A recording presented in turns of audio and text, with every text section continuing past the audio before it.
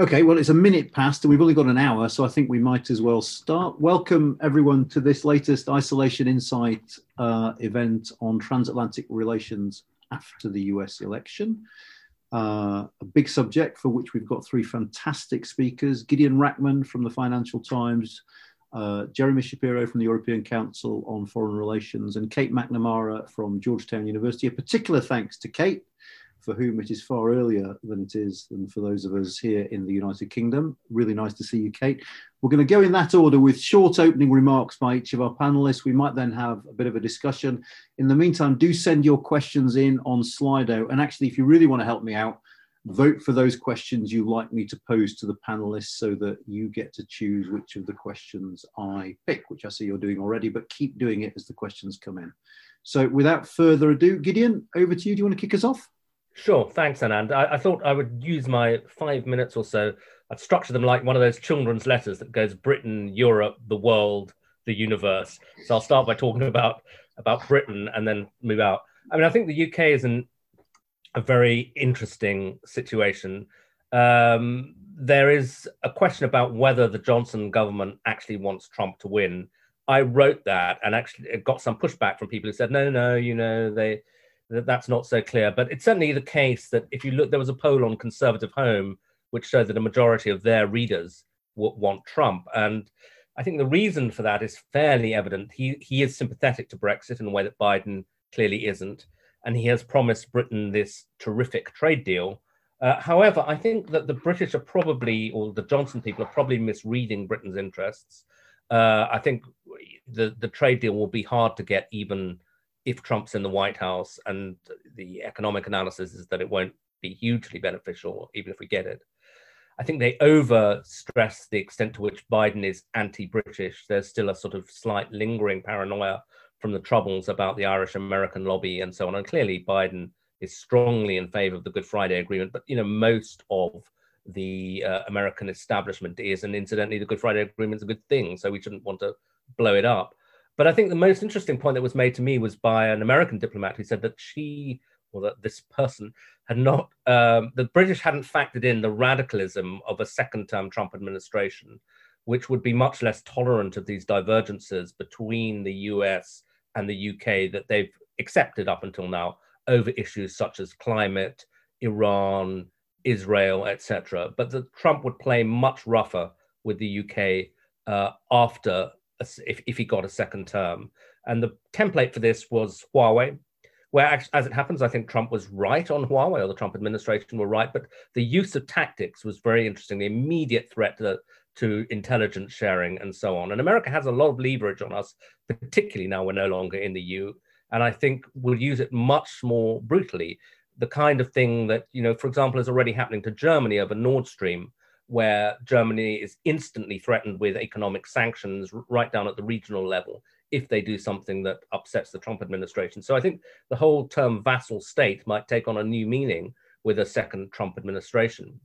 How would Europeans see it? Now, obviously, most of the EU is clearly in Biden's corner, but I think it's worth understanding the anxiety in some European capitals, again, about a second Trump administration. There is this sense that I got in a recent trip to Berlin, one of only two I've been able to make in the recent months, that Trump is actively hostile to the EU and would step it up in a second term. As one German official put it to me, he might be able to dismantle the European Union faster than we can build it, by which he meant that Trump is, in his view, or at least the people around Trump, trying to divide the EU. They're very exercised by this thing called the 3Cs Initiative, which was my second visit in recent months, which is a kind of organization of Eastern European or Central European states, notably not including Germany, in which the US is very, very actively involved. Poland's really the centerpiece of it. And it's an effort to build up infrastructure, investment, and so on, which sounds fairly innocent. And it was interesting, the US, even a month before the election, was participating at a very high level in this 3Cs Initiative conference that was held in Estonia a couple of weeks ago. Pompeo took part by video link. They sent a senior State Department official. And I think seen from Berlin, it's kind of an effort to build up an American camp within the EU that would push back at Berlin and Brussels. They wouldn't say that out loud, but I think that is what they're worried about. And then, of course, there's the whole question about Trump's attitude to NATO. Finally, there's the issue of China. It's often said there will be continuity. I think a degree of continuity, but I think that the Biden administration would be more rational about it. They would be less all over the place, more consistent. Maybe that's the word to use. They would also feel the need to work with China on climate, which would be welcome to Europe. And although China might not seem relevant to transatlantic relations, of course, I think it is the dominant issue in Washington now. And so transatlantic relations would sort of be seen through the prism of that. How is Europe helping us in this face-off against China? And I think the Biden administration's major departure from what Trump is doing is that they would think it's crazy to keep antagonizing the Europeans, because our only chance of pushing back against China is, in a sense, to rebuild the West by creating a transatlantic front. The US can't do it on its own, but if you have the combination of the EU single market and the United States, then maybe you actually do have enough firepower to create some pushback against China that would really be quite effective. So that's where I'll leave it now. Thanks, Dan. Thanks ever so much. I mean, just one quick question for you, Gideon, which is what if the EU proves unwilling to play along on China? Because we know that some member states have got very close economic links, might be unwilling to use that economic weight. What then? Quite. I mean, because I think that Trump would be quite happy to use coercion. The question is, would a Biden administration, and I think, possibly more than you imagine, because if you look back at, say, the first use of SWIFT, the way in which the US used cutting off people the financial system because they weren't playing ball in Iran, that actually happened under Obama. The US I think, will be careful of overusing financial sanctions in case they provoke, sort of indirectly undermine the dollar over the long run. But I think they would be willing to do it. And it will take it issue by issue. But I think they'll try charm first of all. But they may well use secondary sanctions. It's the most powerful tool of American foreign policy there is. Excellent. Brilliant. Thank you. Jeremy? Thanks. I'm going to start off with charm too, and then see if I have to move into coercion. But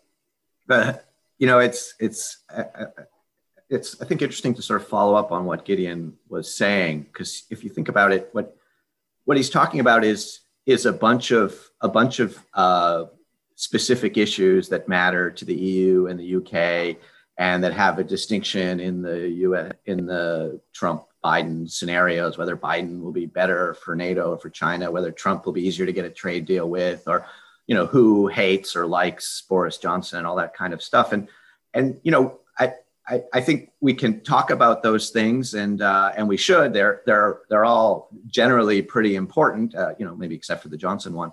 And I know that they will come up, as they always do in the question period, and I'd like to talk about them. But I guess I think, as Gideon was doing, I'd like maybe to reflect a little bit more broadly on the US-EU and the US-UK relationship over the last 4 years, and not to put too strong a point on it, but maybe to reflect a little bit on what's at stake for that relationship tonight. Because I think beyond all of the daily struggles that we're focused on, the US-European Security Alliance has meant something. It's kind of, if you think about it, the real world expression of the West. It is an expression of the sense that both sides of the Atlantic are sort of in it together, whatever that means, that they share a common set of values and interests that mean that they are uniquely suited to work together and to help each other and to protect each other from those who aren't in that community. And I would argue, although I'm sure I would hear a lot of disagreement from those in the Trump administration, that's to a degree what we have lost over the last 4 years, or slightly more optimistically, I guess that's at least what's at stake tonight. The essence of the reason is that beyond the specifics of any policy issue, and I think you heard this in what Gideon was saying, Trump doesn't see allies as important. He doesn't see the US-European security relationship as important. He doesn't believe in the West or in the meaning of an alliance as I've defined it. For him, allies are means for exercising leverage. Alliances are just things that bind you and that prevent you from taking economic advantage that you might be able to get as a large country. And basically, what he's after with this alliance, with the relationship with Europe, is either short-term economic advantage or satisfying his ego, tools in his trade struggle. And that's why I think we can sort of expect a new trade war from between the U.S. and Europe in a Trump II administration, and possibly an effort to divide Europe, if that's useful for the trade war. I don't think that Trump is actively seeking to divide Europe. He's just willing to, which sort of gets to the point. And I think we can see we would see a similar dynamic on any sort of U.S.-UK trade pact, where the sort of traditional security alliance between the U.S. and U.K., the special relationship, whatever that is, would mean very little in the face of the short-term economic advantages that the U.S. position might allow them to get, and that the UK's difficult position might allow them to get. The contrast with Biden in that broader sense is really great, even though you can sort of sit there and talk about specific issues that aren't as good for the UK and Europe, because Biden fundamentally does believe in allies. He's especially in European allies. It's incredibly clear, I think, as everyone would agree, that trade and security frictions, all that stuff about burden sharing and genetically modified organisms, and even the Good Friday Agreement, all that stuff would persist into a Biden administration for sure. But the difference is, and I think this is really fundamental, is that they would not threaten the overall relationship. They would not threaten the alliance. Even things like the Brexit argument over the Good Friday Agreement, in no way would that ever would a Biden administration ever put the U.S.-European security alliance at risk for those types of issues. And that essentially bounds those disputes. In an odd way, it makes them a little bit more difficult to solve because the U.S. can't exert the kind of coercive pressure that amounts from saying, well, I could just walk away, because they're not going to walk away. And that has been, I think, one of the central struggles that the U.S.-European relationship has had, finding that rebalance without that threat. But I would still argue that it's probably better to not be focused every day on the sort of existential threat to the alliance that a Trump administration would present. So yeah, many, as Gideon talked about, many in the U.S., in the EU, and the UK may feel that a Trump administration might be better for them on certain policies that really matter a lot to them. Maybe the UK government somehow even believes that the Trump administration will make completing Brexit or a US-UK trade deal easier. And hey, even maybe they're right. I mean, they got to be right every once in a while. But even if so, they are missing the broader picture and the deeper meaning of what's happening tonight for US-European relations. A Trump victory tonight, I think, would put another nail in the coffin of the very notion of the West. And there's no way that any trade deal or any of the other specific issues that we're talking about will be worth that. Thanks ever so much, Jeremy. I don't know if you saw it. There was a curious piece by Midge Rahman in Politico a couple of weeks ago about whether Macron secretly wanted a Trump victory because it would hasten the advent of European strategic autonomy. I couldn't quite get my head around, to be honest, but there is an implication there, isn't there, that maybe Trump is what Europe needs to get its act together and take its fate in its own hands? Do you think that Europe might just too easily revert back to dependence and free riding in the event of a Biden administration, or would a Biden administration continue to put pressure on Europeans to sort of do more for themselves? They would continue to put pressure, but I think the pressure would be not as effective for the reasons that Macron is probably aware of. I think that, however, it's not worth it. There are other ways to find that balance. And I think the French very, very well know that. There's no way that Macron wants Trump to be reelected, but he is aware, I can't speak for him, but I've spoken to many of his officials. They are aware that a Biden administration will make their struggles with their European allies to create a more European defense identity, a more greater European autonomy from the United States. They're aware that that will make that more difficult. And they're also aware that it will probably still be necessary. I think they're right on both counts. Okay, brilliant. Kate, over to you. Great. Very interesting conversation. Really enjoy hearing my colleagues' thoughts. And I think my intervention maybe will take us sort of, Jeremy was kind of panning out, thinking about the broader alliance structure. And I also want to kind of pan out a little bit more to maybe a more sort of historical level, thinking about this moment that we're in and putting that in some sort of context. Because I think that, you know, when we think about the transatlantic relations, and particularly when we think about the sort of economic underpinnings of the transatlantic relations, as Jeremy says, we tend to think about this incredibly important sort of structure of the West, of the post-war order. And often we will call this the liberal international order, right? That the sort of panoply of governance structures that opened up trade, that opened up investment flows, that solidified this incredibly strong transatlantic economic area throughout the post-war era has been incredibly important in the sort of evolution of the UK, of Europe, of the US. But I think we really are at a moment where that governance structure, that liberal international order has been shown to be broken. That in fact, regardless of what sort of, you know, political leaders do and what we do sort of sitting around and talking about these issues, the underpinnings of that order have been shown to be broken, and that we are actually seeing, you know, this real upheaval in terms of voters demanding change.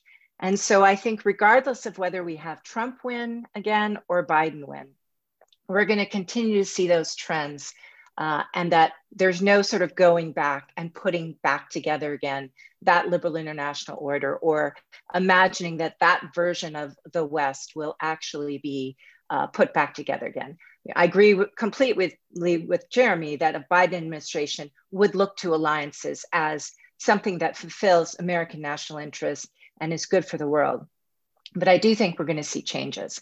So what do I mean by this? Well, I mean, I think, you know, you can sort of date a lot of this to the 2008 global financial crisis. You know, Obama comes in and actually we see much more sort of status quo around the economic governance of the international system, of the transatlantic relationship.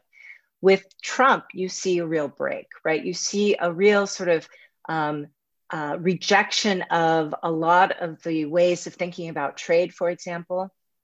And I think that voters are continuing to question whether the existing system actually is fulfilling the needs. The growing inequality in the United States, of course, has brought all of this into question. So beyond trade, I think we're seeing a broader conversation about whether markets should serve workers or should serve wealth, right? Whether markets should invest in sustainability, be it ecological sustainability, environmental sustainability, or should it be social sustainability, political sustainability? And I do think that Trump and Biden offer very different answers to this question of the kind of brokenness of globalization of markets today. Right. And so the Trump version we've been seeing, right, is to continue with trade, but very much within the confines of thinking about it as much more about driven by sort of national interests, not necessarily reaching towards a better version of the market. I do think that within the Biden campaign, there's been a very lively debate, right, between people on the more on the progressive side, who would like to see a real reimagining of trade agreements, of the way markets are constructed, of putting workers, of putting the environment front and center.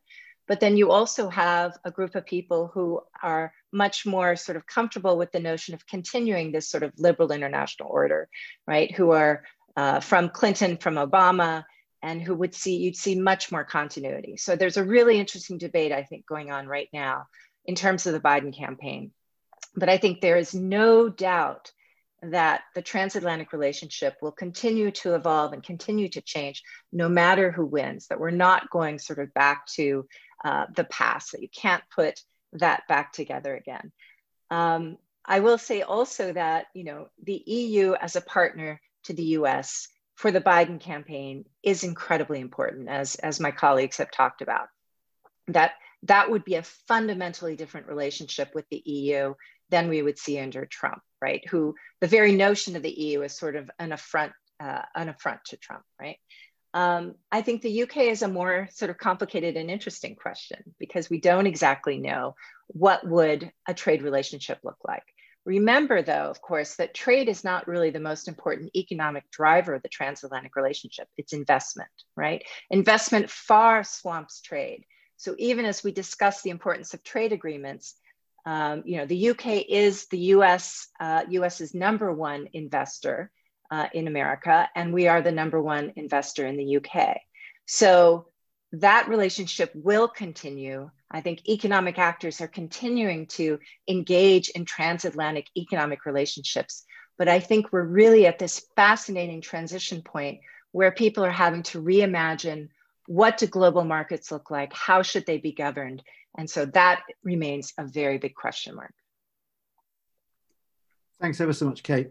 Before I turn to some of the questions we're getting in on Slido, I suppose I want to push you a little bit. I mean, assuming the sort of traditionalists from the Obama and Clinton teams don't win in this debate, what does liberal internationalism in an era of greater domestic illiberalism look like for a Democratic president? I mean, is it just the same thing with a slightly different rhetoric, or is it substantively different? I think it would be substantively different. I think it would be things like putting a moratorium on trade agreements straight out, right? I mean, obviously TTIP has been dead for a very, very long time, but you would not see it, the European US trade and investment treaty, you would not see that revived. You would really see, I think, from day one, a sort of effort to go through and rethink all of the different trade agreements. I think you'd also see a rethinking of the WTO. I think, which also is very broken at the moment, right?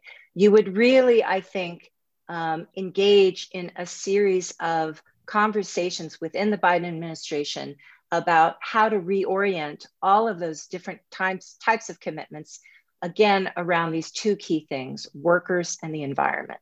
And so I actually think it would be a truly different moment if the progressive wing of the Biden campaign carries the day. It's a difficult conversation about workers, though, isn't it, in a sense? Because ultimately it's great that the economics profession has realized that globalization spawns losers as well as winners. I mean, slightly belated, but great. But there are difficult domestic conversations to be had about that. Do you think the Biden administration is ready to have those sorts of conversations? I think they are. And your point is very exactly well taken in the sense that the real heavy lifting goes on domestically in terms of the United States, right? That, as I said, a lot of the kind of complex types of investment that we see internationally, the different types of ways in which globalization has so deeply transformed markets across the world, those things aren't going away anytime soon. We'll continue to see the US engaged in a globalized world. But I do think domestically, we're going to see a real shift in terms of the assumptions and the ways in which people think about the relative balance between those winners and losers. Okay. Kate, can I ask? No, of course you can. What I'm struggling to understand is who's going to win that battle within the Biden administration. I see the progressive camp that you're talking about, and I do think it's quite revolutionary in the way you describe. But I'm completely at a loss as to where they stand, particularly with Biden himself, who is, after all, not from that camp and is quite traditionalist on liberal international order issues, as far as I know. So I think that's exactly right, Jeremy. And certainly what's fascinated me watching the campaign is the degree to which, in order to beat Trump, the big tent has held firm, right? That in fact, you have Elizabeth Warren's people, you have Bernie Sanders' people, you have the left absolutely center in the Biden campaign. And that has held, which has been very interesting to watch. The discipline, finally, on the part of the Democrats in this election, the discipline on Biden's part, right, to not be caught up in exactly this, Jeremy's point, right? Then in fact, these are really difficult questions that are not easily solved. And so I think depending on what happens in the next few days, we may see a lot of sort of fur flying in Washington, D.C. in terms of within the Biden campaign, who's going to be sitting in USTR, who's going to be sitting in the National Security Council, who's going to be in policy planning. Those will be really important questions. Excellent, thank you. You are, of course, welcome to disagree with each other as well if you want at any point. I never, ever disagree with Jeremy, ever. That's not true. Ever. I'm going to turn to some of the questions that come in, mainly because some of them are so big and broad, they're going to be great fun. So the one that has been voted top so far, no pressure everyone, but what is the main consequence for EU-US relations if Donald Trump is re-elected? So you get to pick the main consequence. And I've been picking on Kate for a minute, so if one of the other two want to go first on that, what is the most important consequence if Donald Trump is re-elected? Okay, well, I'll have a go. I mean, I think it's what the other two were sort of alluding to, which is, and what you suggested as well, will Macron see this as an opportunity, and not just Macron, opportunity plus necessity to eventually give up on the West, essentially. Macron has referred to NATO as brain dead. Trump himself isn't that keen on NATO. So will the EU take a very deep breath and say, okay, well, America is not going to be there for us now, and we really have to do more? I mean, the question is whether they're capable of doing that. They may make that sort of intellectual breakthrough, but, again, it was interesting being in Estonia, where talking to them, they were very uneasy about some of the stuff that Macron was saying about America leaving Europe, because, as one of the Estonians put it to me, this isn't an intellectual game for us. We've got Russia next door, and we're totally reliant on America. They don't think there's going to be like a French set of divisions moving in to replace the Americans, or a French military or EU military guarantee they can rely on. So for them, it really is existential that America should remain. But I think, maybe the balance of opinion within parts of the EU would move against that. Jeremy?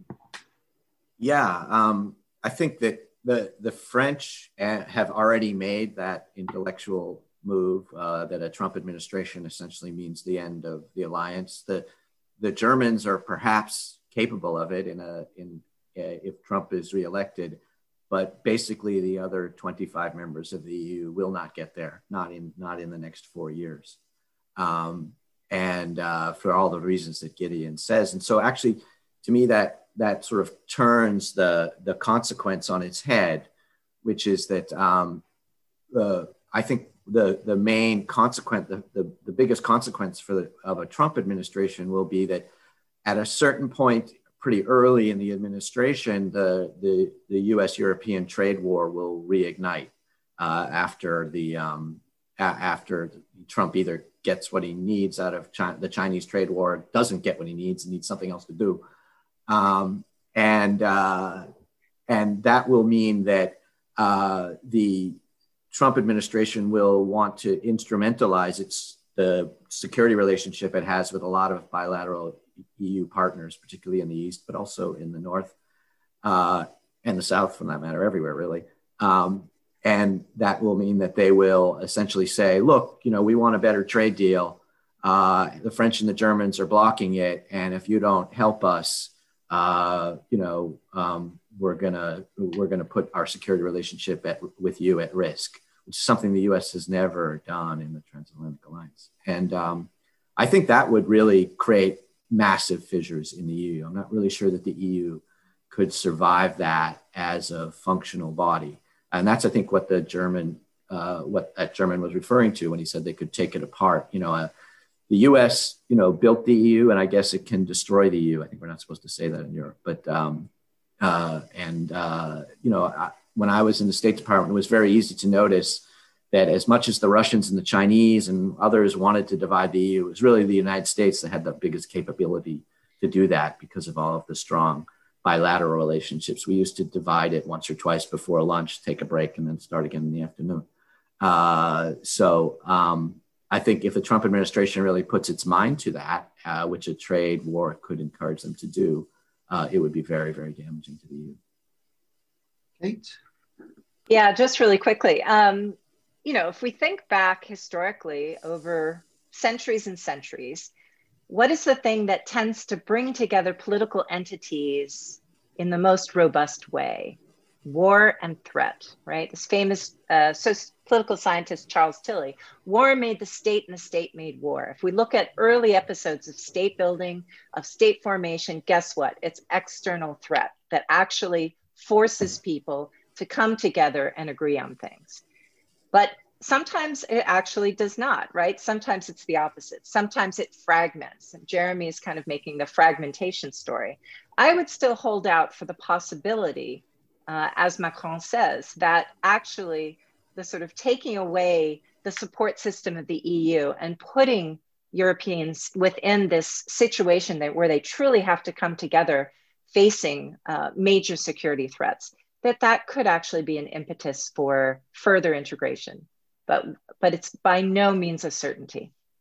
Should I just make a very quick point? I mean, I think that, we tend to think of this in terms of security and troops and military guarantees. Right. But at the moment, a lot of the struggle between superpowers is economic and involving financial sanctions. And I think in that context, the launch of this common EU bonds and the huge market appetite for them in the last month or so is potentially, over 10, 20 years, really quite significant, because if you can build another safe asset that isn't the US Treasury market, that gives the Europeans enormous A, independence, and B, potential power within the global system, because people aren't going to put their money into the Chinese bond market as long as China's currency is not convertible, which it won't be for a very long time, I think. The problem that I see with that is not that it's wrong, but that large numbers of European countries don't believe it. If you talk to the Poles, if you talk even to the Swedish, they sound like they're in the Cold War. They sound like they need U.S. protection against a Russian threat, which is more or less conventional. I mean, not quite conventional. It's sort of hybrid, but it's not that dramatically different. And from their perspective, yeah, they don't mind, European bond markets and everything. But if the Trump administration or any American administration puts them into a place where they have to decide between that sort of traditional American security guarantee and all of these sort of new age European stuff that the French and Germans are offering in terms of bond markets and acronyms that they don't understand, I think their choice is very, very easy. And that's the current political dynamic. And, maybe that's a false consciousness on the part of a lot of EU states. I think it is, actually. But I think that's where we are. Presumably, none of you would disagree that a Trump victory is very, very bad news for action on the climate as well, in terms of COP26, in terms of the Paris goals. And I mean, that strikes me as one area where there'll be a gulf between Europe and the US. Absolutely, yeah. And also potentially a real area of tension between a second Trump administration and Britain, which after all is chairing the next COP. Yes, absolutely. But again, this is more of a Western European concern than an Eastern European concern. And, I think when it comes to climate change, countries like Poland have been sort of quiet, but actually, once again, if they're forced to choose by a Trump administration, they throw the climate under the bus for the transatlantic relationship. So the next question is from Amy Verdun. Hi, Amy. It isn't actually about transatlantic relations, but because it's Amy, we're going to do it anyway. And Amy wants to know how real the risk is of civil unrest around or following this election. You don't get away with just all making faces. Say something. Yeah. Okay. Fine. I don't think that the risk is very high. Let's say the risk of protests is very high, but the United States, to put it mildly, is not an insurrectionist country. I think if you sort of look at the sort of Occupy Wall Street model, I think you can imagine a sort of extended protests on the left or the right that the government would be very good at sort of gumming to death, basically allowing to run out of steam, and that the oppressive capacity and the overweening power of the American state relative to the capacity of people to organize directly in opposition to it, as opposed to sort of creating political pressure through the Congress or through elections, is really quite substantial. And I don't really see much room for civil war or even extended violence. I think that the post-election chaos will be fought, a little bit through protests, but mostly through, if there is some, through the courts and maybe through the state legislatures. That's scary enough, frankly. To me, that's a constitutional crisis potentially and a nightmare scenario, but it's not civil war. I would agree. I mean, I think, what is so shocking,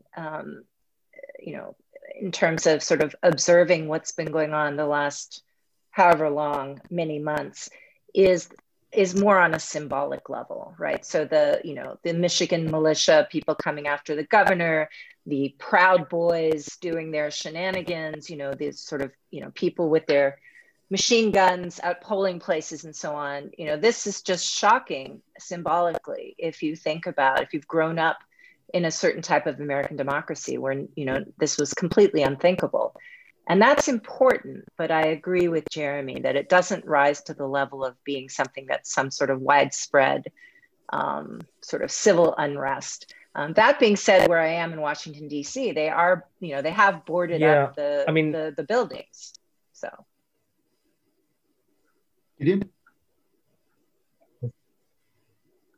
Gideon, you might have frozen. Yeah, he froze. Oh, Gideon, you're back. Were you going to come in? Yeah. Sorry about that. I was wondering whether I can never tell whether it's my internet connection or yours. But anyway, no, I mean, I defer to the two Americans on that, except I've just been trying to sort of think through, let's say you have this whole thing ending up in the Supreme Court after what appear to be very bogus decisions taken by the Pennsylvania state legislature. The Supreme Court is deliberating.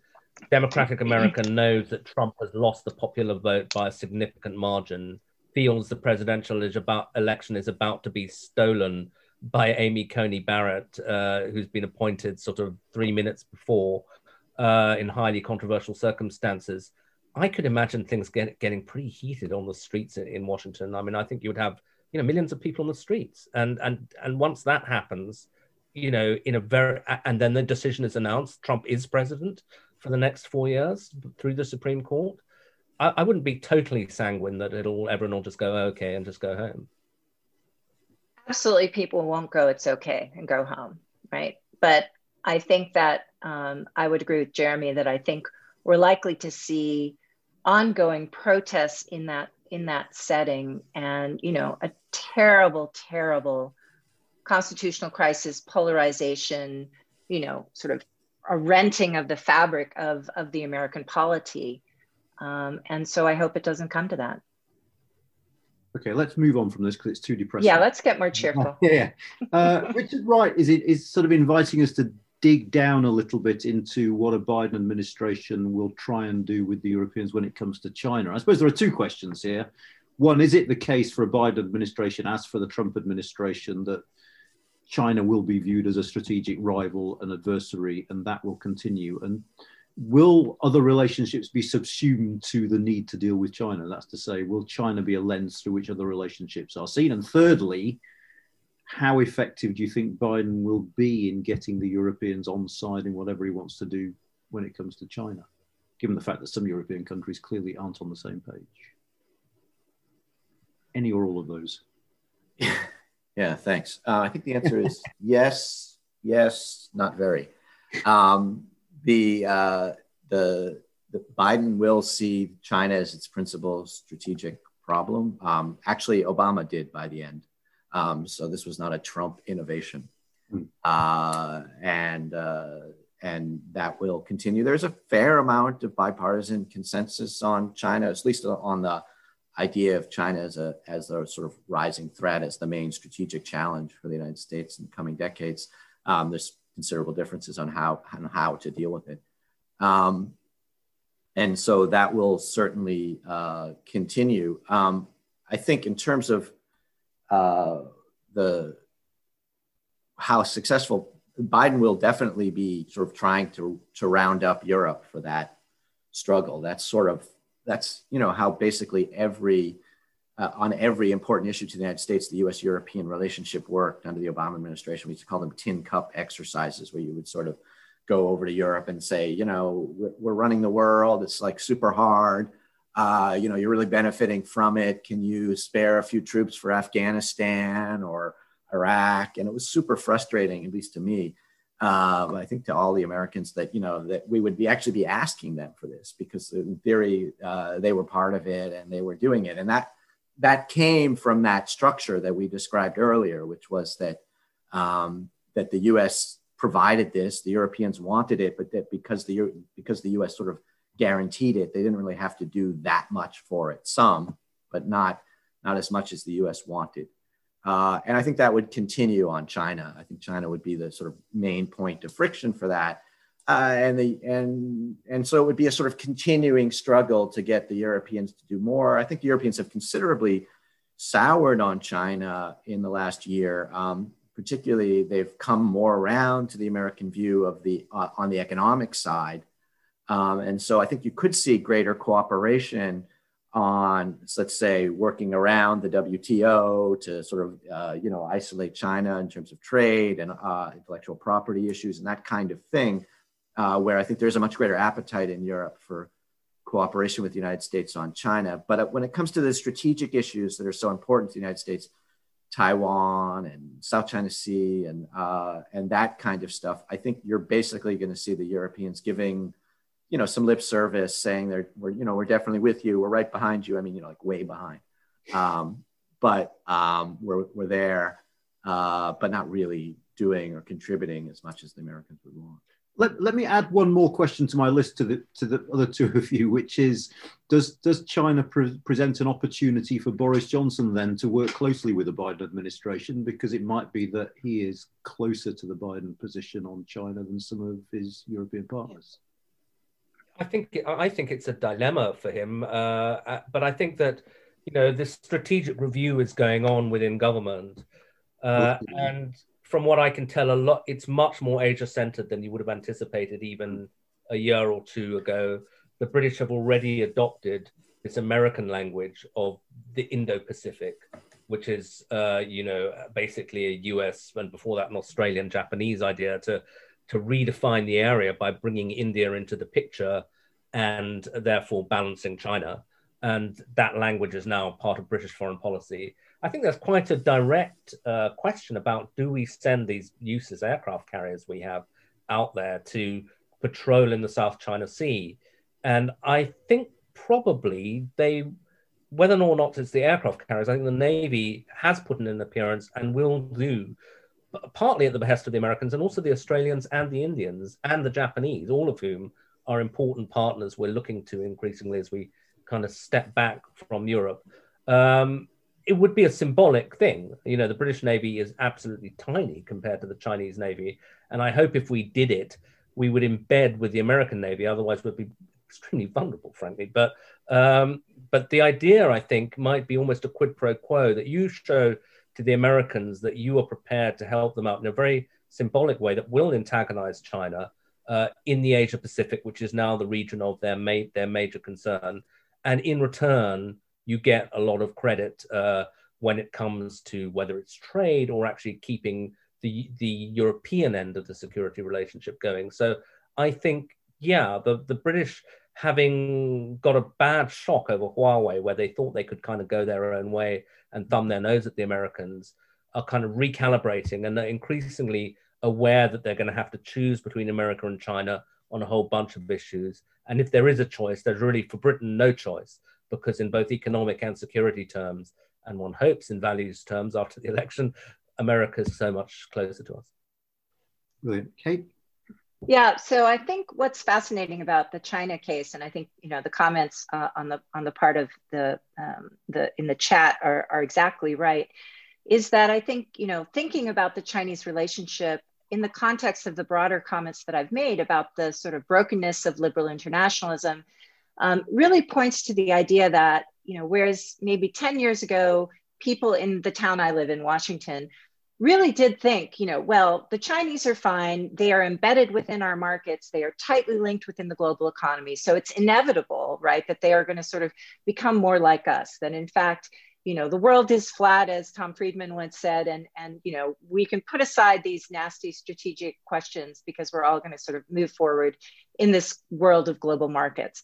And what we've really seen, of course, is that markets have become, again, an object of statecraft, as sort of Gideon was talking about earlier. The idea of the Next Gen initiative and the coronavirus bonds and the euro as a potential international reserve currency and so on. We're at a moment in time when states are actually going back to being explicit in using global markets for statecraft. What one of my colleagues, Abe Newman, has called weaponized interdependence, right? Looking at the sort of choke points, the supply chains, really much more aggressively thinking about how global markets are not sort of, stateless, but actually are controlled by powerful state actors. So I think that both the US, the EU, and all of the above, right, and the UK will actually kind of move forward in thinking about China in those terms. And that is a break from sort of the past ways of thinking about the role of China in the world. Brilliant, thank you. We've got a series of questions on the UK now. I suppose the biggest question that's being asked is, what's better for the UK, a Trump victory or a Biden victory? Tied to that, there are questions about what either outcome might mean for this notion of global Britain. And I'll throw a final one in. Is it really the case that Biden, for a variety of reasons, from his sort of instinct for multilateralism to a possible dislike of Boris Johnson, will prioritise links with the EU over links with the UK? So any or all of those, in whichever order you see fit. But don't all rush at once. Go on, Jeremy. we'll hand it over to you first, Jeremy, and then we'll... Thanks. Yeah. I think I already covered the which one would be better for the UK.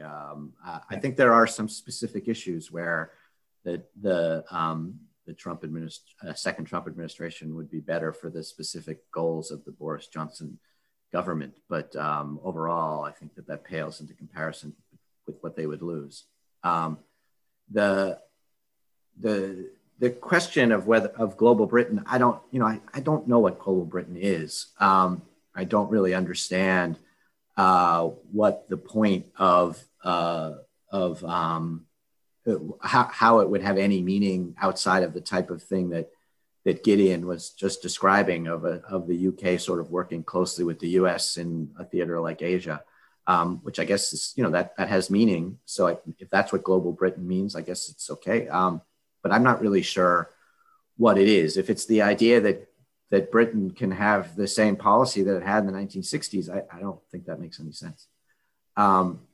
The question, which I guess I hear a lot about sort of Biden's antipathy toward the UK and therefore the idea that his administration will sort of shift to the EU in some way. I think that this is very wrong, and it doesn't really capture. It's in the way that Wolfgang Pauli once said, it's not even wrong.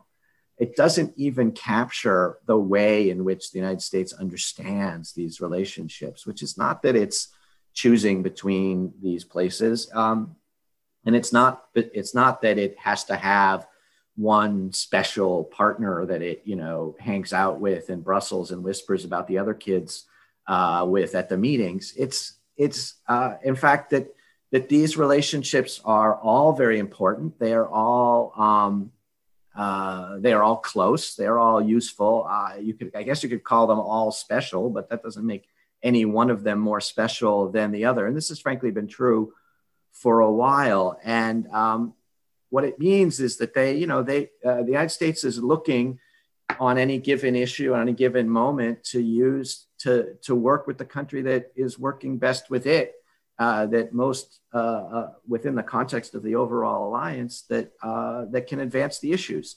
I think in the Obama administration, and actually even to a degree in the Trump administration, they very often found that for reasons that have to do with the UK's real fixation on internal politics and on Brexit particularly, that France and Germany were better partners on a lot of global issues. And that might continue. It doesn't have to, but it might. But it doesn't reflect, even if it does, it doesn't reflect any sort of ideological disposition on the part of a Biden administration or even a Trump administration that the UK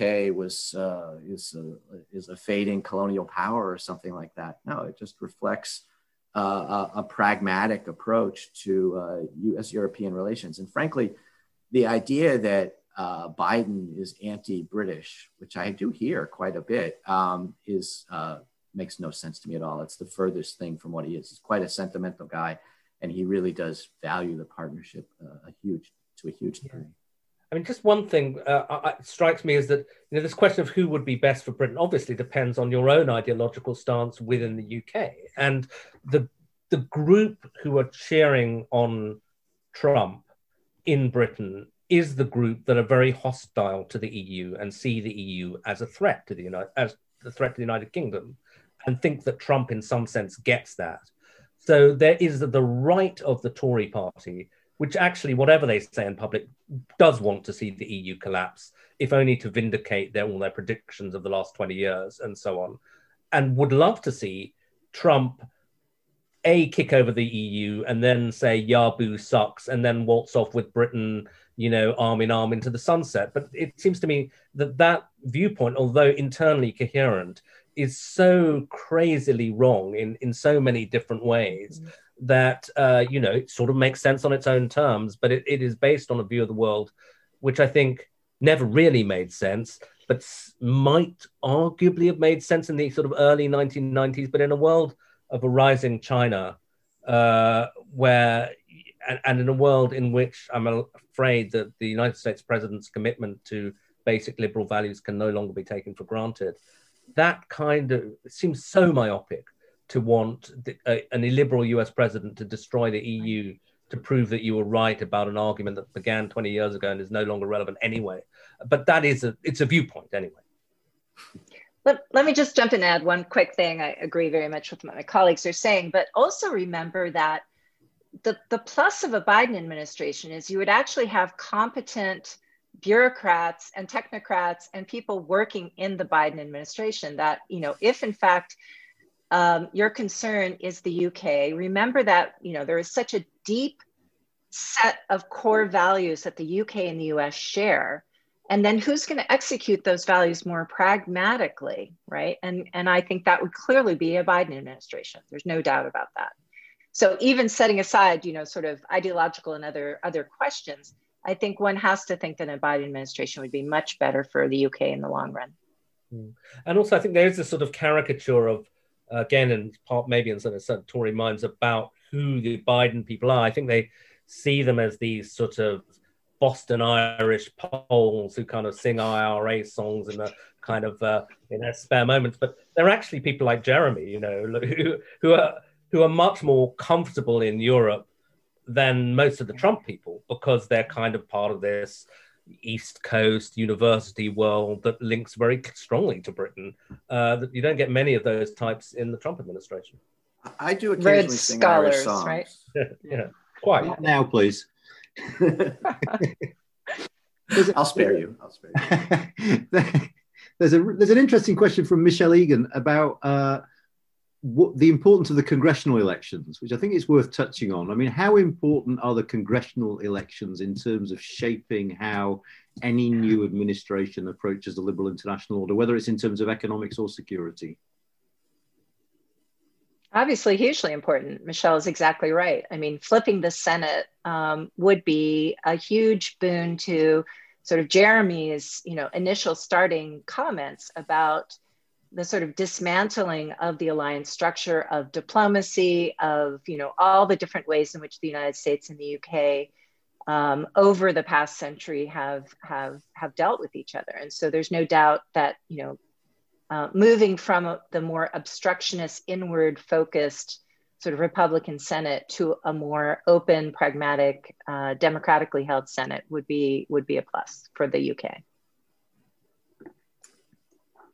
Yeah, it's confusing to me. I'm very certain that that the congressional elections will be super important in that regard. I just don't know even in what direction, because I think there's a sort of completely alternative hypothesis which says that with a Republican Senate, the Biden administration will be completely stymied domestically and will have to make its chops internationally, and will have to be paying a lot more attention to these types of international issues because it just won't have anything else to do.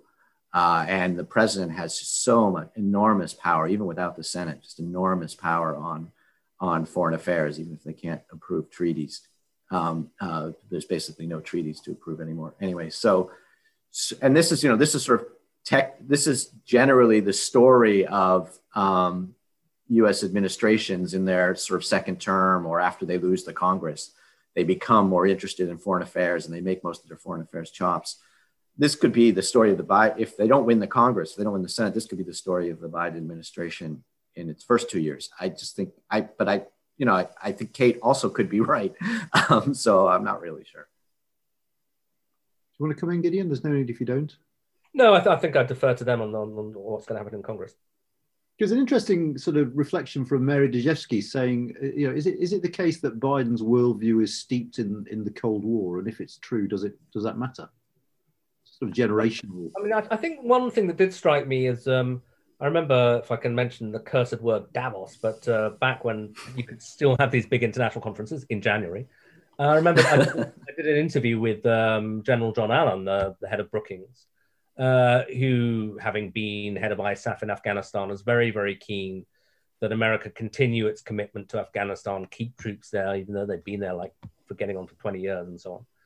And I said to him at the end, is there anybody in the Democratic field you trust on this, who you believe would do that? And he just said Biden.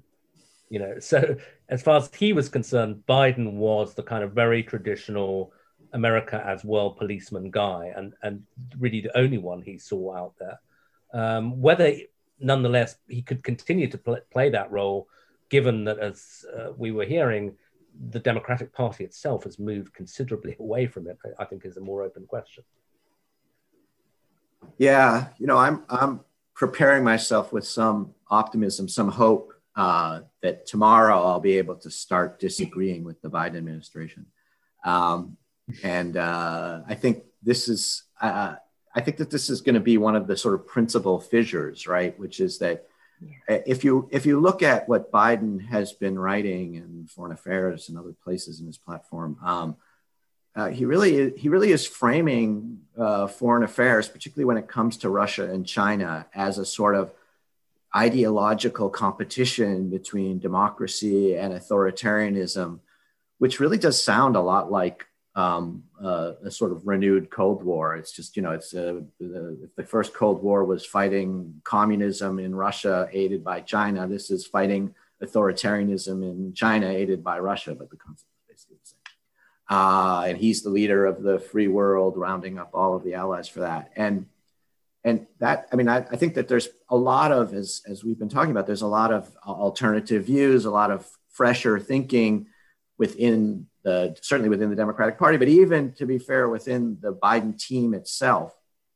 But Biden himself is pretty consistent in this regard. He's been a slightly heterodox thinker on specific issues of war and peace and things. So he has his own mind, but I do think he's been quite formed, as would be natural for any human being, by the sort of the 50 years of the Cold War that he experienced, as an adult.